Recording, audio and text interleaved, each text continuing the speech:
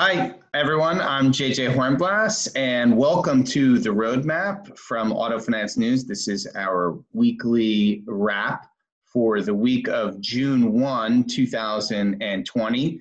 Before I begin, I want to thank Auto Finance News' advertisers, Remitter, Westlake Financial, DeFi Solutions, and National Bankruptcy Services for their continued support. And I am joined by Joey Pizzolatto, Interim Deputy Editor of Auto Finance News, and I want to welcome you. Welcome, Joey. Hello. It is Friday, June 5, 2020. This was a week marred is probably a better word, by the protests over racial injustice and inequality in the United States, protests that even ended up having some implications for the auto finance market, Joey. We saw this week numbers on May car sales, which showed some signs of positive gain, but the social unrest seems to have the potential to kind of derail that a bit.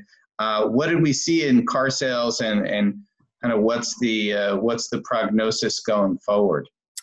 So vehicle sales in May really, they're still down year over year, but they are not nearly as down as they were in March and April. Mazda vehicle sales is nearly normal now, with a 1% decline, and Honda, whereas had like a 49% decline in March, now is somewhere in the 20s. So we are moving back towards normal, quote unquote, but slowly. And then, with the riots and the social unrest, that's squeezing consumer sentiment a little bit. Automobiles are like the second largest purchase that consumers usually make, and the pendulum between whether or not consumers were willing to make that purchase or if they were going to push that decision has been swinging back and forth. And now it's looking like more consumers want to push that purchase back.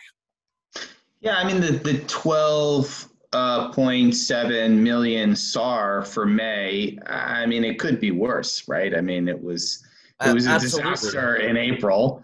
It could have been worse, but this swinging pendulum of sentiments, I mean, I would think that it will have some kind of residual effects on car sales, where maybe if there's that talk of kind of the V-shaped recovery, but maybe that might flatten the V a bit. What do you think? It has the potential. Things are so volatile right now. It's really hard to say with any certainty what next week will look like. But I think it does, even with social unrest. I think vehicle sales are going to continue on their current trajectory, on an upward path. Okay, good. Well, we also had some good news this week from Tricolor. It's kind of a mixed good news, right?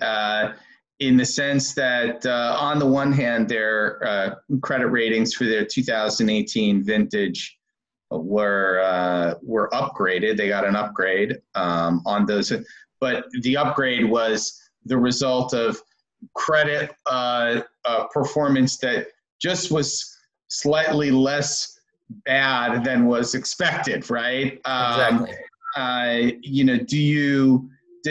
Does this upgrade, how does this upgrade sit with overall credit rating trends that we've seen for auto ABS? So this is the only credit rating that I'm aware of that has been upgraded. And like you mentioned, the upgrade was surely a function of its highest rated tranche getting paid down.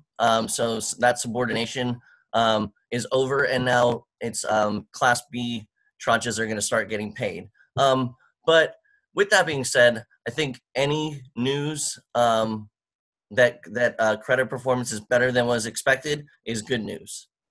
Right. The less than good news in the market this week came from Harley. They added a credit facility. They drew down on this $350 million credit facility immediately. $150 million of it they drew down. Do you think that, 1Q car sales for Harley were, just really fell off a cliff, minus 17%. I'm guessing 2Q will be worse. Do they have enough liquidity? What's the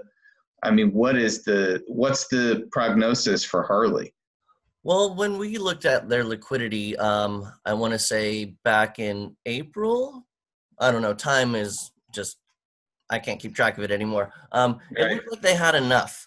Now, Harley does spend gain a good portion of its liquidity through capital markets. The SEC filing was pretty cryptic. However, it did mention that the reason it was taking this new credit facility was due to issues that other companies in the industry have had with garnering funds through capital markets. We know spreads are kind of all over the place. The cost of obtaining those funds is more expensive. So I would think that this is more of a just to be sure, like safety move, rather than one that is super vital to the continued health, if that makes sense. Yeah, I get you don't take a 1-year credit line and draw on it right away if you don't absolutely need it immediately. Harley was having issues before, and any recovery that we're starting to see on new car sales, it's going to lag for Harley because those are largely not. They're largely luxury items, are those Harleys. Yep. So, the cash crunch at Harley is, I would expect, one that will continue for some period of time, likely through the end of the year. One data point that came out that was a positive today was the Mannheim Used Car Index, a 9% month-over-month increase, right? Did I get that right, Joey? 9%. Yes, I believe that's correct. April, 9% month-over-month increase. Is that sustainable? I think the industry hopes so.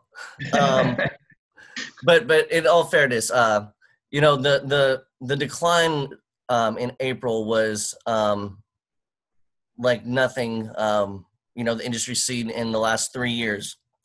So moving up from that low point, I think it could be sustainable. The index is still down well compared to even pre-pandemic numbers. So it still has a ways to go before that returns back to normal. You could get an kind of artificial, not artificial, but a circumstantial boost in used car values. The expectation coming into this year was that the index would be sloping down. This is through the whole year. Mm-hmm. But with the unemployment rate, some improvements in the unemployment rate today, which is great, but still you're talking about tremendous numbers of people who are unemployed in this nation as of today, and their inclination will likely start at the used car side. It's a lower dollar entry point than the new car side, generally speaking. We generally think of it that way, and so you might have kind of a somewhat manufactured or artificial or circumstantial, is probably the best word, circumstantial increase in the used car index, probably in the very near term. I'm not sure how long, but maybe the next couple of quarters or through the end of the year. It's I think those are the question marks. Agreed. What are you looking at for next week, Joey? Oh, next week. Kind of a big question mark. We're kind of just taking it as we go this week. But we do have our June issue of the magazine coming out. which explored, the potential residual value impact of COVID-19. That is something we are still keeping an eye on as that kind of develops. Still in a waiting game. Yeah. So we'll look for that next week. The magazine comes out next week, right? It is actually I believe it goes to press either today or Monday. Well, there you go. So everyone can find that on autofinancenews.net. Reminder to everyone that the Auto Finance Summit, the industry's largest event, will be taking place October 20 to 22. It will be virtual, so you can participate from the comfort of your home office, and you're welcome. We encourage people to submit speaker proposals at autofinancesummit.com, and also check out more about the event at autofinancesummit.com. Joey, thanks a lot. Always a pleasure. Thank you, JJ. And thank you all so much for tuning in. We'll see you next time. Thanks. Bye.